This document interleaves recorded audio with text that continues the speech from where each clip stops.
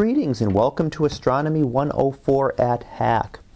Over the summer, I have been doing these short podcasts, posting them the beginning of each week, just telling you a little bit about some topic in astronomy. We've talked about stellar evolution, we've talked about distances, we've talked about black holes, talked about dark matter, we've talked about a number of different things, and today I want to talk a little bit about the possibilities of life in the universe and how we go about looking at that and trying to detect that. To start off, first of all, the only life that we know of in the universe is on Earth. There has never been anything detected from another planet in the solar system or outside of the solar system, and there's never been any signals that have been confirmed and detected that we can detect that is an intelligent civilization. Now, it's a very difficult thing to be able to try to detect this, and that's one of the things I'm going to talk about. And the other thing is just how easy is it for life to form? And it's a very good question and a very difficult question, and a matter of very sharp debate, because it is hard to know how easy it is to form a living creature.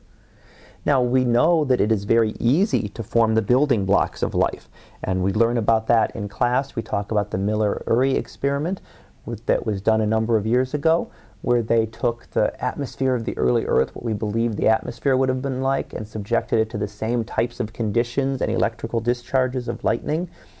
And we were able to create what we call amino acids, which are the building blocks of life.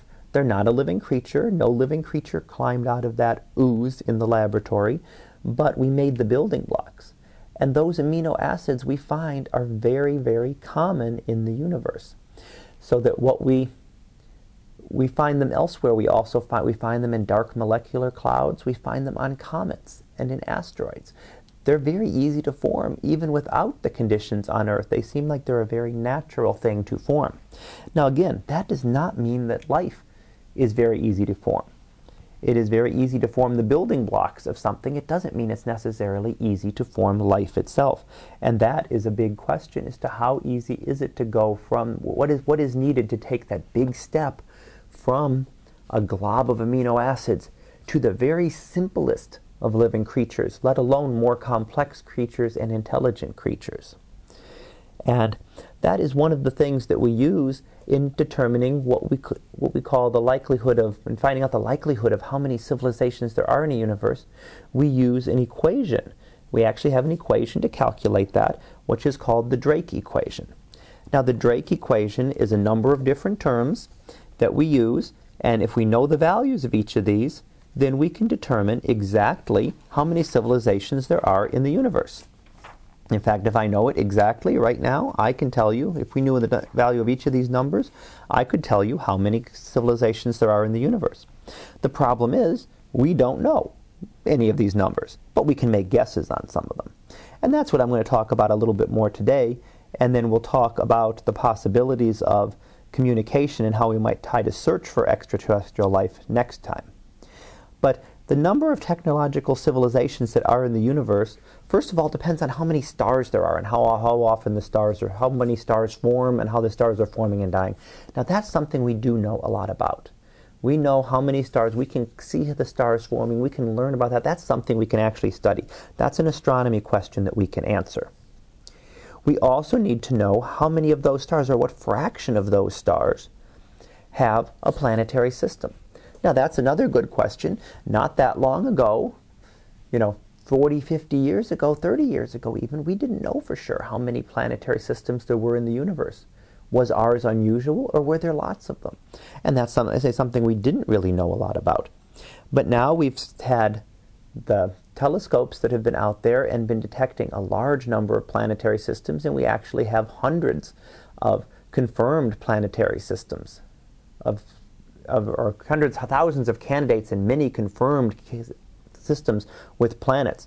Now, of course, we can't see these. We can see their effects on their star. We can't go look at these planets and see exactly what they're like, but we know that some of them are close to Earth size or a little bit bigger, and some of them are closer to the size of Jupiter. So we think that that fraction is actually pretty large now. we didn't know before. We didn't know if it was 1 in a million stars that had a planetary system or 1 in 5.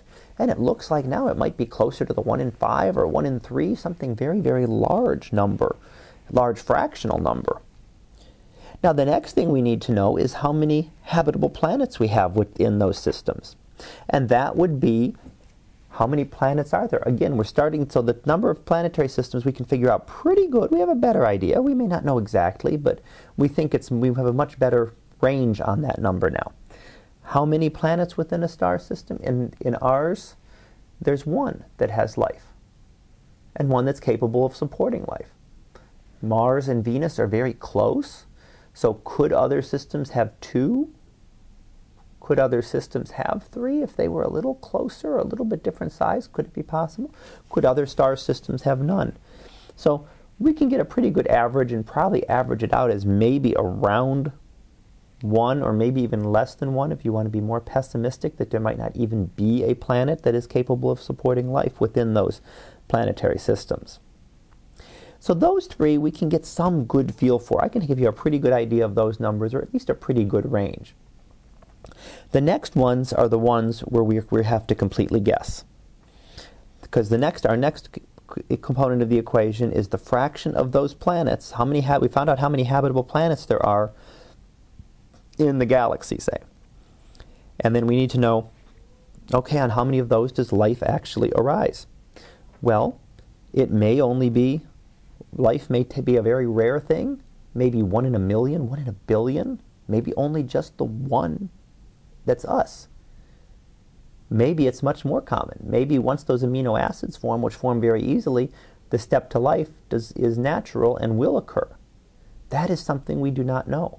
So I couldn't tell you whether that in the fraction is 1, that all those planets would form life, or if only 1 in a billion, 1 in a trillion of them might. It's a very good question, but we cannot answer it. So a very big range there, and it just depends on what number you want to put in. Depends on your thoughts on the matter. If you think life is going to form easily, you're going to give it a big number, and if not, you're going to give it a relatively small number. Now the next thing we need to know, and again we're getting even more uncertain here, is even if we form life, is it natural for life to form intelligence?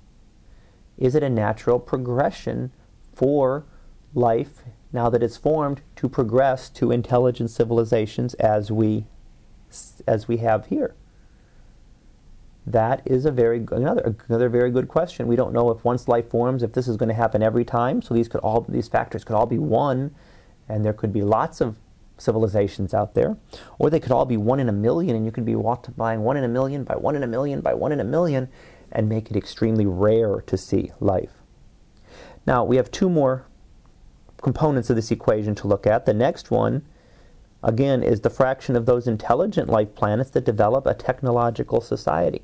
Now, how do we define a technological society? Well, we define that by whether or not it's able to communicate.